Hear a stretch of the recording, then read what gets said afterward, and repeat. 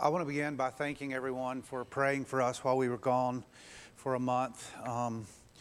Hopefully, if you've been here this month, you realized I was gone. I want to thank those people who filled in from the pulpit, Orlando and Caleb and Tom Ford and Arthur Bean. And I watched all the services and was greatly blessed by those services. Let me tell you a little bit of our journey. We went to a lot of churches, and we started out going towards Durham, but we first we went to church at Biltmore in Asheville. Then we went from there down to Tampa, where we went to Mission Hill Baptist Church. We went to the Crossing Church. We went to a Bible study on a Friday night. That was a small group. It was really special. It was called LL. And we had a converted Jewish rabbi was teaching on one of the Old Testament feasts, and that was pretty amazing. And we went to a gathering of a multitude of, about 6 or 7 churches that are all part of one church.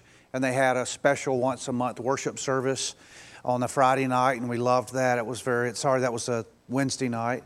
Then we went down to Naples, and we went to Center Point Church there, which is one of the churches that partnered with our team that went to the Dominican Republic recently. Then we were in Jacksonville to go to the Church of 1122, and then we got here on Saturday night as Tom was preaching last Sunday, and I wanted to do something I've always wanted to do and go to a couple of local churches here. So we went to Franklin, and we went to Destiny Church, and then we went across the road, like 100 yards across the road, to Biltmore Church Plant in Franklin. And I will just say that we were blessed. I don't get to do that a lot, so it's very special to me. And my wife and I enjoy, like when we go vacation, I always love going to other churches because I'm kind of busy on Sundays.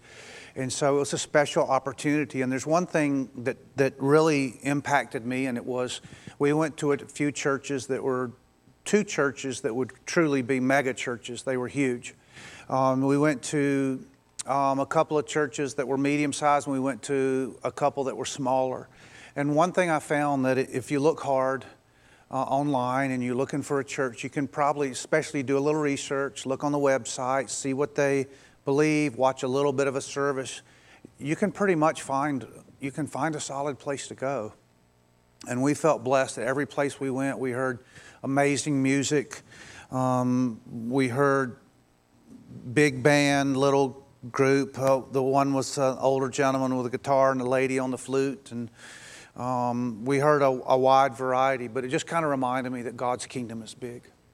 God has a big kingdom, and He's working. And it was just so exciting. I just felt so excited. And one of the mega churches we were in, 1122 in Jacksonville, as all these massive number of people were coming in, I just kept playing back in my mind of this psalm that talks about let the nations be glad. And it just felt like all these people, and black, white, Hispanic, just a great different group of people coming in. And my heart was just like going, oh Lord, this is beautiful. And just seeing people who were coming for the purpose of giving praise to God. And it just kind of stirred my heart a lot. I thought it was beautiful.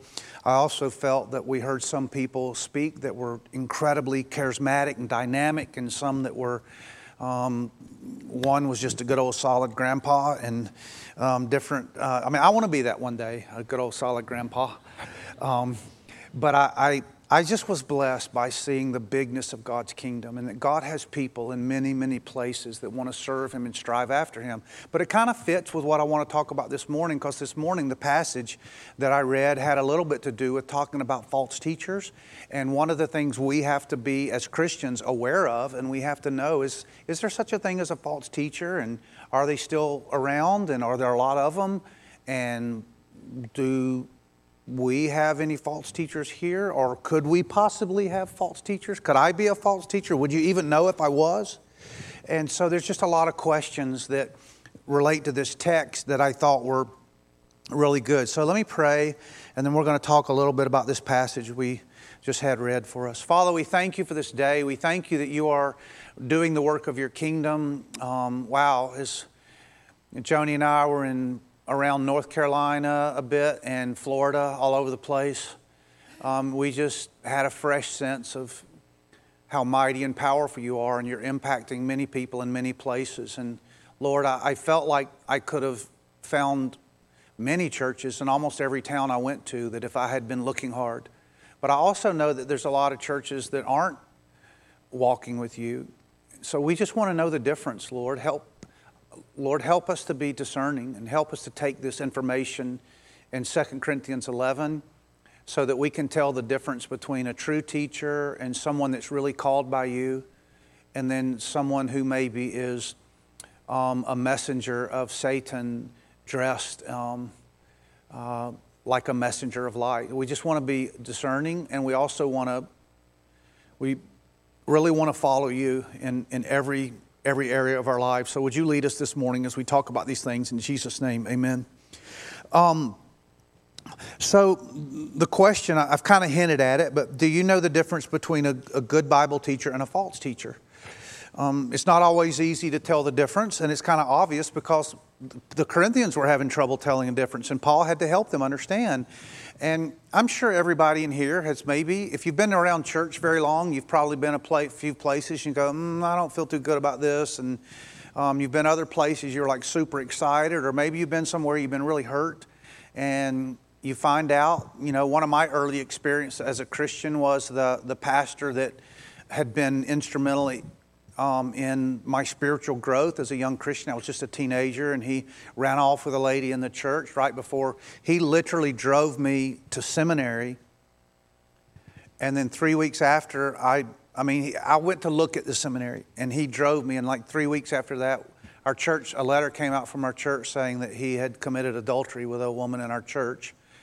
And so it's like, oh man, we go through some real challenges in our Christian walk and where we look for leadership. And so I want to talk about that a little bit this morning. I want to just kind of be trying to open and honest, and I want to challenge you to think about this and ask yourself, would I know the difference? Am I discerning? And why did Paul always have this issue? It's come up again. And that's why he repeatedly, several times he had to defend his apostolic authority and his role that God had given him. And so I just wonder how you would do. How would you do if you had to say, I wonder if that pastor over at Webster is a good guy or a bad guy. I wonder if we should go there. I wonder if we should avoid. We have people come here and sometimes they'll say, we weren't in too good a place. And I go, wonder what you'll say after being here for 4 months. And we just have instruction from God's Word. So I just want to kind of lay it out there. So I found 5 things in this passage that I want to draw your attention to. And the first one is this.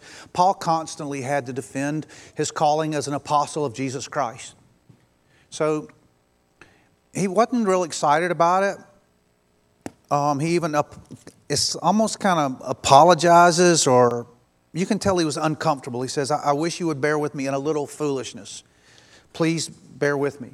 And the little foolishness he's talking about is he's going to do a little bit of bragging, or it's going to sound like bragging. And he's kind of going, I don't feel real comfortable doing this, but I need to.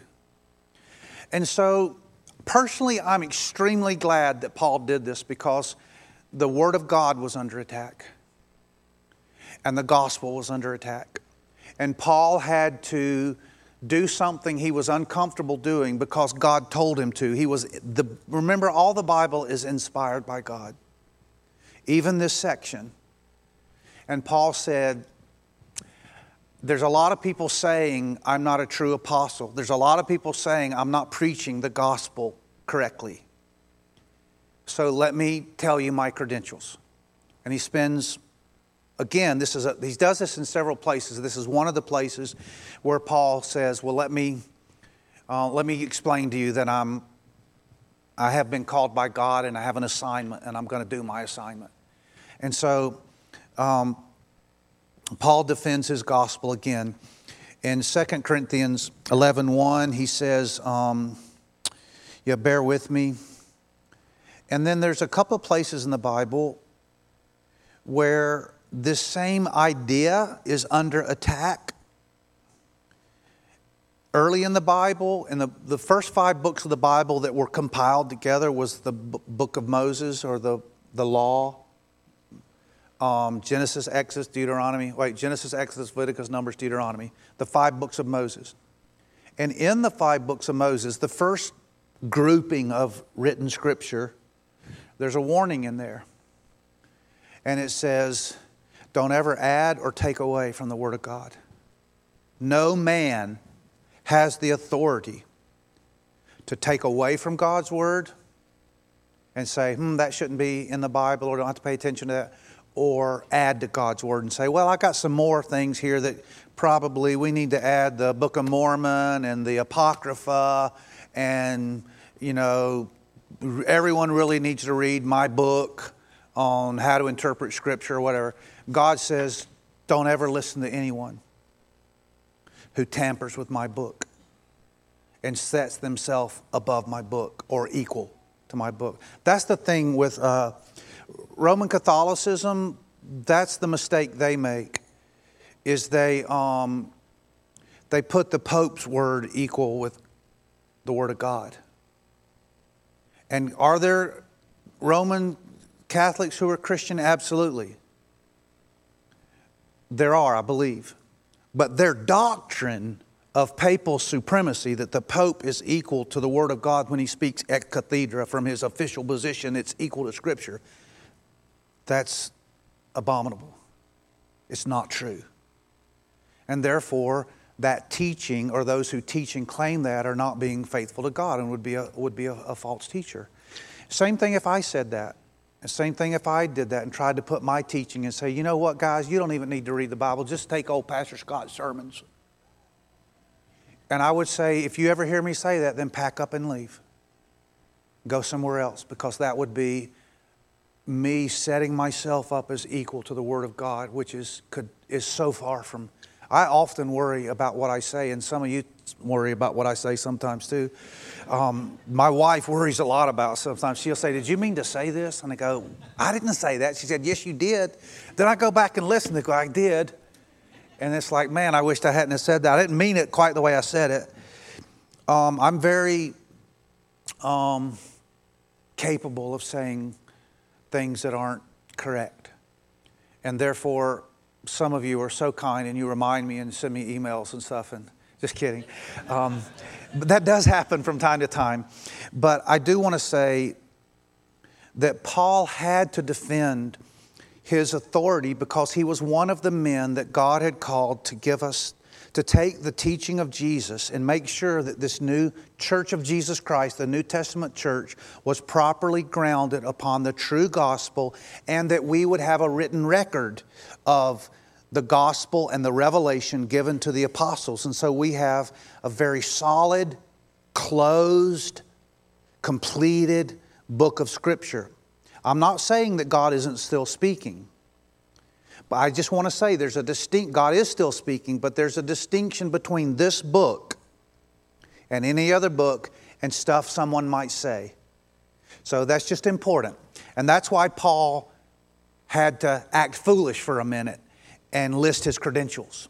And we'll look again a little bit more next week at some of his credentials of suffering. And I want to talk a little bit about how suffering can be part of the Christian life. But today, I want to deal with what Paul was saying, that there were some false teachers trying to undermine his authority. Number 2, Satan has been attacking God's message from the beginning, and he's not about to let up now.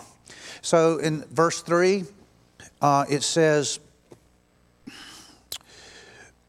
I'm afraid. Paul had a concern, and it was what Satan has been doing and what he knew Satan was still doing. He says that serpent deceived Eve by his cunning. As that happened, your thoughts will be led astray from a sincere and pure devotion to Christ. So Satan's always going to attack the authority of God's Word, the integrity of God's, the Bible. And I find it interesting that in this occasion, he was attacking Paul. I find it interesting that Paul's still under attack. If you go to what would be considered a liberal church, one of the first things you're going to find out is that Paul is not welcome. That Paul's booted out. It's like he's a male chauvinist and a homophobe. And therefore, he gets kicked out. Folks, if people kick Paul out, then you need to leave too. You go to a church that doesn't believe that Paul in writing is the Word of God, and they dismiss Paul and say, well, it's Paul versus Jesus. Because after they kick Paul out, they're going to kick the apostles out. They're going to kick the Gospels out. And soon they're going to kick Jesus out. And all they have left is be nice. They'll summarize everything down to the Beatitudes, and then they'll say, and then the summary of it is just love God and love people. Just be nice. That's the whole Christian gospel. God wasted a lot of paper in printing Bibles if all we needed was that. The whole Bible is the Word of God, and if someone tells you otherwise, then you need to leave. That is a false teacher. That's very dangerous and misleading teaching. So make sure wherever you go, you get a whole Bible, okay? You get a whole Bible. And not one that's taken away from or added to. It's just very important. And that's what Paul was saying. He said, you know what? Satan did that as a slimy snake back in Genesis chapter 3. And he's still slithering around today. Sometimes he's a snake. Sometimes he's a roaring lion. In 1 Peter 5:8, he roams around like a lion seeking whom he may devour. But if you ever see him, James said, flee. Flee, Satan. Draw near to God. And he's still at work doing that. Number 3, among the devil's most effective strategies is to raise up and send out a constant barrage of false teachers. So he's like, well, hey, I got a great idea. Let's plant some false teachers in there. It's pretty ingenious. It's like, hey, let's set some false teachers out there, and let's dress them up like they're real preachers and make people think they're real preachers and real Bible teachers, and let's dress them up and put cloth on them and give them degrees and send them to seminary, send them on mission trips, do good works, start organizations, give them a real good pipe organ in their church or a cool band. Nice parking lot, nice buildings, stained glass windows. Let's fix them up. Let's dress them up and let's send them out. But don't tell anybody Satan says, don't tell anybody they're on our side. But everybody thinks they're on the other side. What a great plan. Incognito, servants of Satan dressed up like servants of God. And that's what he says at the end of it. Disguising themselves, verse 13, for such men are false apostles, deceitful workmen, disguising themselves as apostles of Christ. And no wonder, for even Satan disguises himself as an angel of light. Satan comes in like, I'm a big messenger of God. He's a big liar. And he's no messenger of God. He is a messenger of Satan. But he tricks people and he reads the Bible. And he preaches sermons and he does liturgies and he can do everything I can do. He leads communion. He visits at the hospital and he does this and gets involved in community things and seems like a good guy. But some of those that look like good guys aren't. They look like an angel of light. They look like a messenger come from God. They look like they're bringing truth, but with their truth, they start mixing in theirs. And you need to know. You need to know, and it's not always easy. Am I susceptible to someone that I thought was a good guy, and it's proven that they're not? Okay, so in Acts chapter 20, Paul is on one of his missionary journeys, and he's not too far from Ephesus, and he says, hey, will someone run over to Ephesus and get the elders of Ephesus and tell them to come meet with me? And so he's meeting with the elders of Ephesus in Acts 20, and he's telling them some things about, man, preach the whole counsel of God.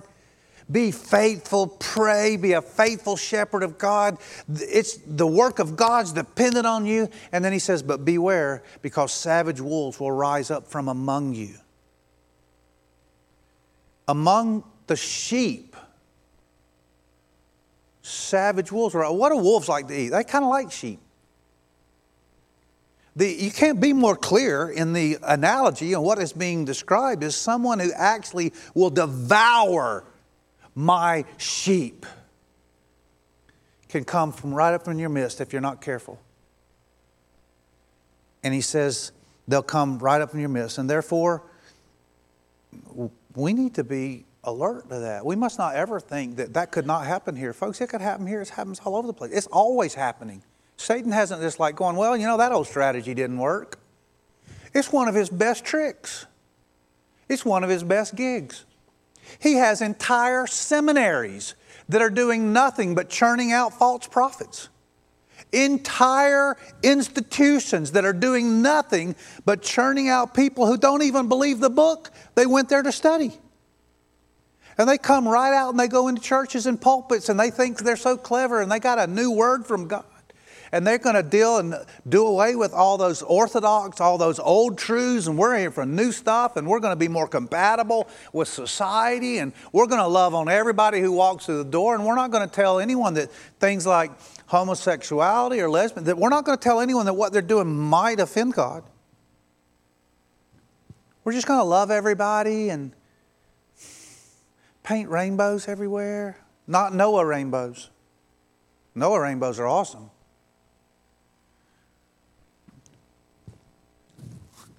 And Paul's bothered because he says, and you people are letting it happen.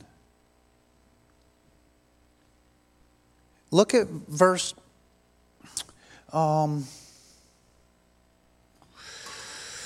so verse 4. So someone comes, proclaims another Jesus than the one we proclaim. Do you know what? There's a whole movement, or especially, it's not as popular at the moment, but there's a whole movement of people that were proclaiming a different Jesus. It's like, yeah, we follow Jesus, the historical Jesus. Well, I thought the Bible was the historical Jesus. Oh, no, we're real smart. We're so smart that we've gone back and taken the Bible apart and taken all the things out that we don't like and that might offend somebody. We've come up with this coolest Jesus you ever could imagine. He's nice and sweet. He only said about 6 or 7 things. So you can't really believe the Gospels. The truth is in there, but it's not really truth, undiluted. And so they go through and they're proclaiming a Jesus that is not at all like the Jesus of the Bible. And then people just sit there and they go, oh, this is so nice and sweet. I feel so warm and fuzzy after church. No one ever gets convicted. And then it says, you receive a different spirit from the one you received. Like when they became Christians, they were pretty riled up and pumped up and excited. And like not only the Spirit with a capital S, Holy Spirit, they definitely received the Holy Spirit of God. And He's a game changer and a life changer. And they also received their spirit, their desire, their love for life changed. And they remembered that. And Paul says, well, these other people come in here, they don't have the Holy Spirit with the capital S. And He's not affecting your spirit with a little s. It's like, it's not the same. It's a different spirit. It's a different feeling when you go there. It's different idea or concept when you go. You can go into 2 different churches and feel 2 totally different feelings. Like, this is not the same Christianity.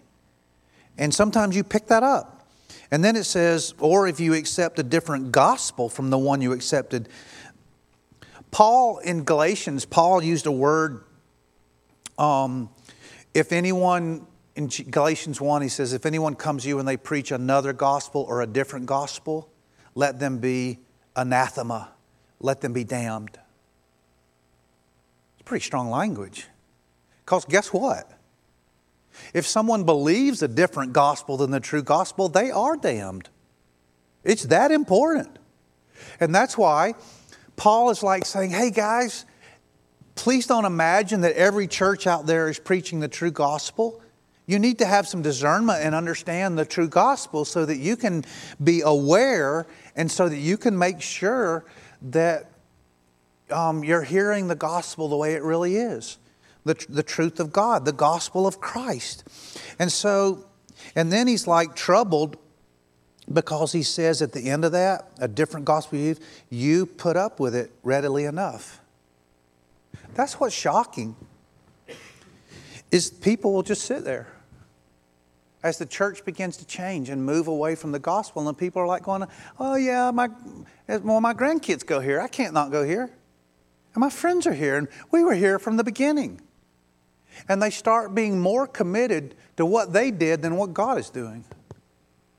And they get so locked in, it's, oh, well, I just like it here, and it's friendly, and it's comfortable, and, you know, they just are more focused on how it makes them feel and their little club and their little grouping than they are about walking with integrity and having integrity surrounded around the Word of God. And so he's just like, I can't believe, some of you have been there. Some of you have been in a church that was just dying. And you kept wondering, and slowly people start to leave. And at first everybody's mad at the people leave. It's like, why are you leaving us? It's because this is dead. It's like dead. I've been here for way too long. I can't believe I waited this long to leave. I made my little comment and it was discarded, and I questioned this thing that's being said and taught now, and that was laughed at, or people got mad at me, or how dare you act so arrogant, and you know, I was called names because I brought up some concerns I had, and next thing I know I'm being called a bigot and a right-wing radical or whatever it was, and next thing I know it's like, man, I was just asking honest questions because I've been reading this book, the Bible, and I was kind of figuring, like, being a church and stuff, we ought to follow it. And when I questioned it, I came under attack. It's like, I think I need to go somewhere else. And that's when you kind of begin to understand that there's another part to this. In Jeremiah 17:9, it says the heart is deceitful. My heart is like, I can trick myself. I'm not as smart as I think I am. I'm gullible sometimes. And the truth of the matter is, I don't know when. I don't always know when I'm being gullible. Sometimes it takes time. Sometimes I like going, I might be heading down. Sometimes, I don't know if you're like me, but sometimes I hear something and say, that sounds good. And sometimes it takes me a little while to start thinking about, well, what are the ramifications of this? And sometimes I'm down the road on something and I'm not feeling so good about this. And I start questioning, and discernment. I start getting discernment, and I read God's Word, and I start going, I tell you, there's always new ideas in the Church of Jesus Christ. There's always new books. There's always hot, popular new speakers. There's like Mr. Podcast is like cranking out this stuff, and everybody's just following them like the Pied Piper. There's always people that are super popular, and people just follow them before they can even think about whether or not what they're saying is actually true and faithful to God's Word. Or maybe they're super faithful in this area, but no one's questioning certain things that are starting to pop up with this person. They go, oh no, they're good. They're good. Look how big their church is, and they're planting campuses everywhere. And he's like the number 1, number 2 podcast person around. It's like, of course he's solid. And so, but the Bible says that we are easily deceived. And therefore, we need discernment that would come from God. Okay? And number 5, the motive behind all this is love for God and love for the bride of Christ. Paul loved God. He loved God. Look at the rest of chapter 11 and you see what he was willing to endure for the glory of God. He suffered in his love for God. And he's like going, well, I'm not trying to brag or anything, but have any of those guys over there who claim to be super apostles ever gone through stuff like this? They're like, no, they're in their nice cars and nice houses, and they're on TV all the time, and they got jets, and they got bukus of money, and their net worth is like $700 million, and they're like super studs out there, and they like dress up, and they're always fine, and they're like, no, that ain't hurting. They're actually making bukus of money, or they're living a very cushy life. And Paul goes, well, you know, my life for the gospel hasn't been quite so easy. You just wait till next week when we read the list of what Paul went through simply because he loved God. And so Paul is saying, you know what? This man that loved God, and he's also saying to the Christians, he says, I love you guys. I love you, and I want to see you get ready for your wedding. The wedding between you and Jesus, Jesus is the groom and the church is called his bride in the Bible. It's like these are like, man, we got to get you ready for Jesus, ready for the groom. You're like the bride. We want to get you ready for the wedding. Instead of thinking about building my kingdom, which a false teacher is always concerned about building their kingdom and their name and their reputation. That's what they're building. Everything exists for them.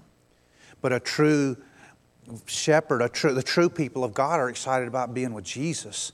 And it's like, man, I want to get you ready for that. And so we want to get you all dressed up and like a bride getting all beautiful and dressed and saved for her husband and saved for her. It's like, no, I've got one. He says you're betrothed to one. I'm jealous for you since I betrothed you to one husband, Jesus, to present you as a pure virgin to Christ. So it's like, I want you to walk with God and commit yourself to Him and be devoted to Him. And man, stay pure and true to God. There's nothing more exciting, nothing more wonderful to be committed to than is Christ. And it's like, man, get the mess out and get all washed up and clean and walk in God and faithfulness to God and get excited about being with Him and just like let Him know you're devoted to Him and the decisions you make and the paths you choose and like get yourself ready for that. It's like exciting to someone who's in love with God and they want to be ready to, they're like thinking about, man, I just want to live for God and glorify Him and I can't wait to be with Him fully. You know, like right now, engagement periods, like I can't wait till we're completely married. I just remember one of the most exciting things about getting married to my wife was we didn't have to say goodbye every night. It's like so exciting. We get to be together all the time. And we just spent hours together in the month of July riding around. And I honestly think the riding around might have been my favorite part. It was just us talking. Seeing things together, enjoying things together and doing it together. It's like, man, that ought to be the way we are with our Lord and Savior and our King, Jesus. Like, Jesus, we get to do life together now.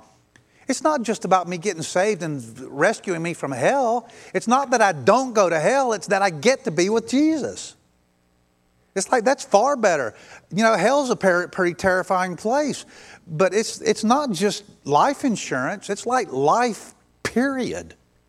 I never knew life until I met Jesus and understood why I exist and why I'm here. So it was super cool. Okay, and then, so God wants you to teach you how to spot and stay away from false teachers. Can I tell you there's two basic ideas you need to know about false teachers? There's two ways someone can be a false teacher. How do you know if someone's a false teacher? There's two ways to know. Number one's obvious. They're teaching. The first way is real simple. They're teaching. And the only way you're going to know that is if you are a student. You're going to have to learn to study this book, cherish this book, love this book, and think about, man, God, this is like my love letter from you. I want to read, what do you have to say to me today, God? What promises have you made to me? What warnings are in there, God? Okay, oh man, even David made some serious mistakes. Don't want to make that mistake. Wow, Lord, Peter, he really stuck his foot in his mouth that day, didn't he? Wow. And you start reading this book and you start going, man, this is exciting. And it's kind of tough in some spots. So maybe I can find some other people who are excited about it too. And we can talk about it. I just want to learn. I want to learn about this book because this is like my lifeline. As long as I'm still on this earth, this is like my communication from God on how to live my life and overcome struggles and learn about Satan and learn about evangelism and learn about prayer and learn about, man, this book is just loaded with jewels. And the more I study it, the more discerning I become, and the less likely it is I'm going to follow some false teacher. Because I'm becoming halfway decent myself at understanding. Like I'm starting to understand some stuff. I can quickly spot. I'll tell you what, I've been at this for a long time, and I can quickly spot a lot of false teachers. Quickly. But there's some that still, even after all these years, there's still some trick me. It's like, man, I thought this person was like a good guy. Man, they were so exciting. Everybody was following them. And I listened to them at first. I thought, man, that person is sound. And then all of a sudden along the way, I'm like going, ooh, I didn't listen to that. Did you hear about that? And their teaching starts moving away from this gauge from this book. The only way you're going to know that if you stay close to this and you become a student. So I just want to challenge you. I know it's hard. I know people are going to say, well, I'm not much of a reader. Well, you better be. I guarantee you if someone writes you a check, you're going to be a reader and you want to see how many zeros are on it. No, I don't read that. I don't know. $10, 10 million. All I know is there's a 10 on there. I don't know how many zeros. You are a reader, my friend. If someone hands you a check, you immediately want, oh boy, going to the bank. Because it interests you. That's your problem. It isn't that you can't read. It's just you're not really that interested. If you're interested, you'll start picking it up and going, you know what, Lord, this is worth the work. And there's some places that are easier. And, you know, people come up to me all the time and say, where should I start? And I always have suggestions. It's like, I usually go, simplest say is I say, go Mark. Mark's pretty easy. It's pretty simple, fast-paced gospel. Go Mark. Pick up a psalm. Read a psalm if you want to, a psalm a day. Proverbs, when I was a young Christian, I liked Proverbs because it was like, you didn't have to read very far before you got a good chunk. Like you got a nugget. You like one verse nugget. It's like, that's good. I like that. And, you know, it took me some years. But I love Deuteronomy. I love Leviticus even. People say, are you crazy? I said, no, I'm not. I do. Because I'm just beginning to understand how beautiful it is. What Christ has done for me as my high priest. I go to Leviticus and I eat. It's good. Some people go to Leviticus and they throw up.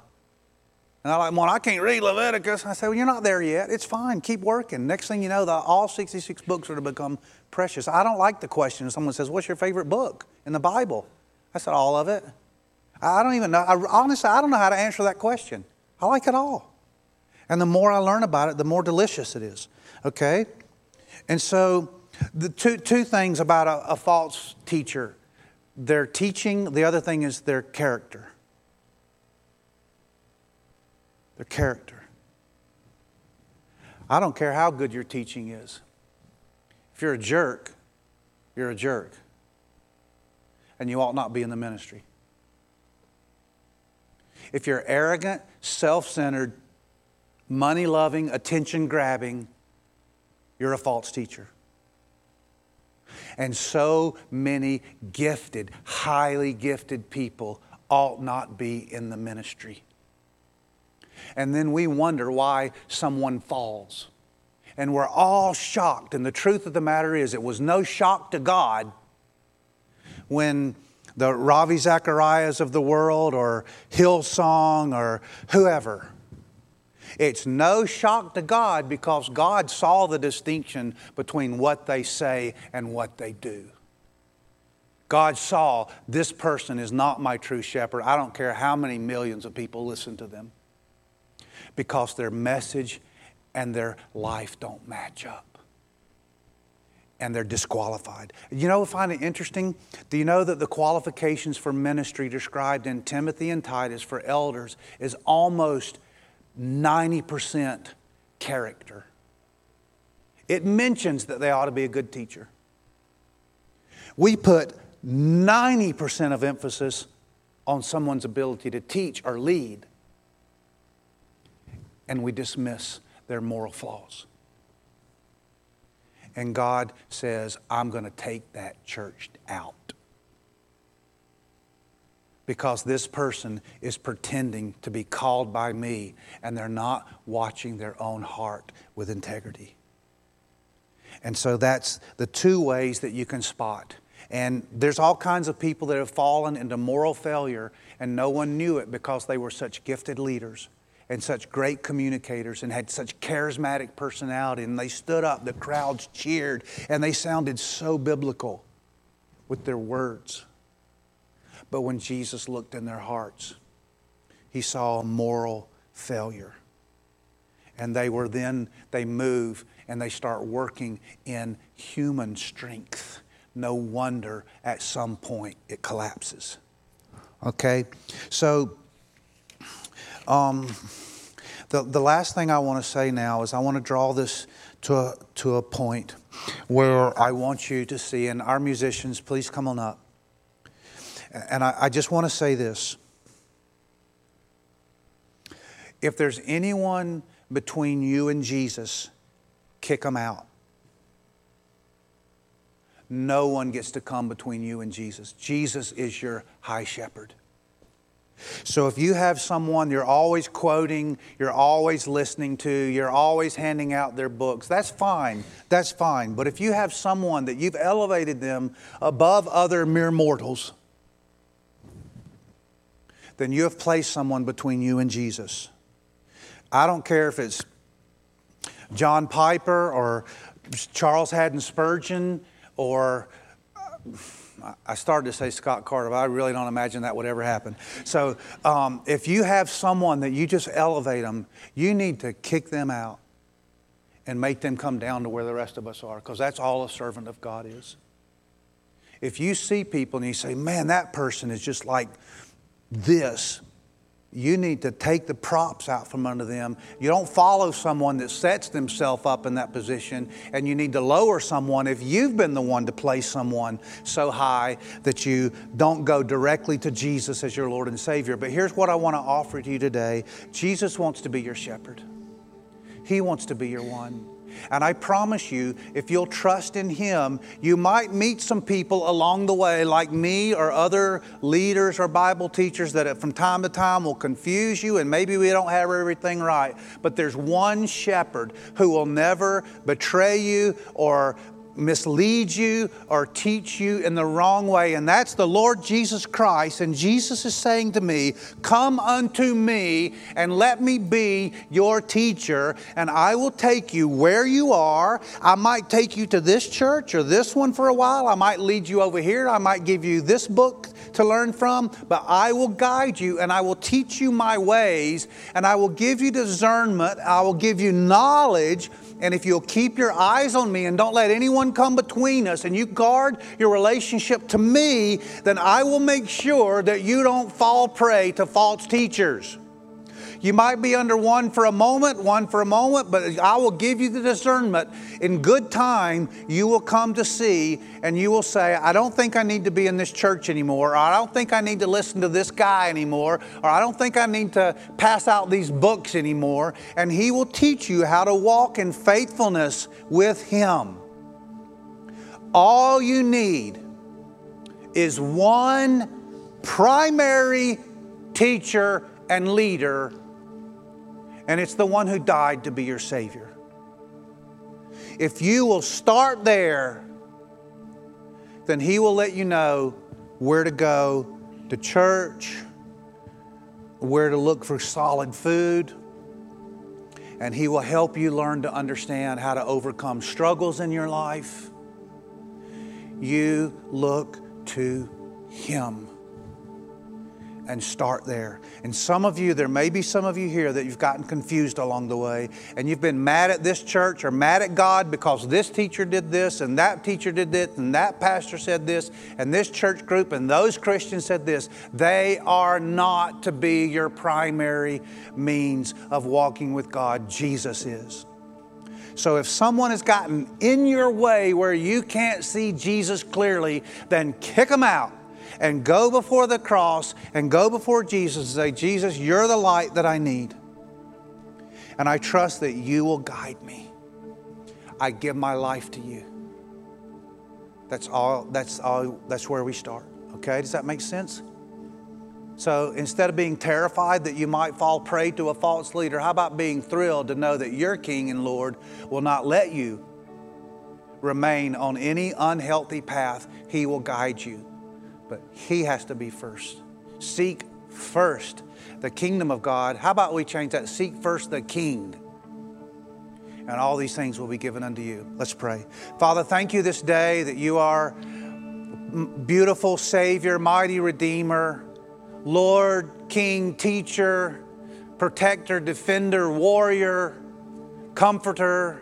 Everything we need is in you. Forgive us that we've tried to put so much emphasis upon other human beings.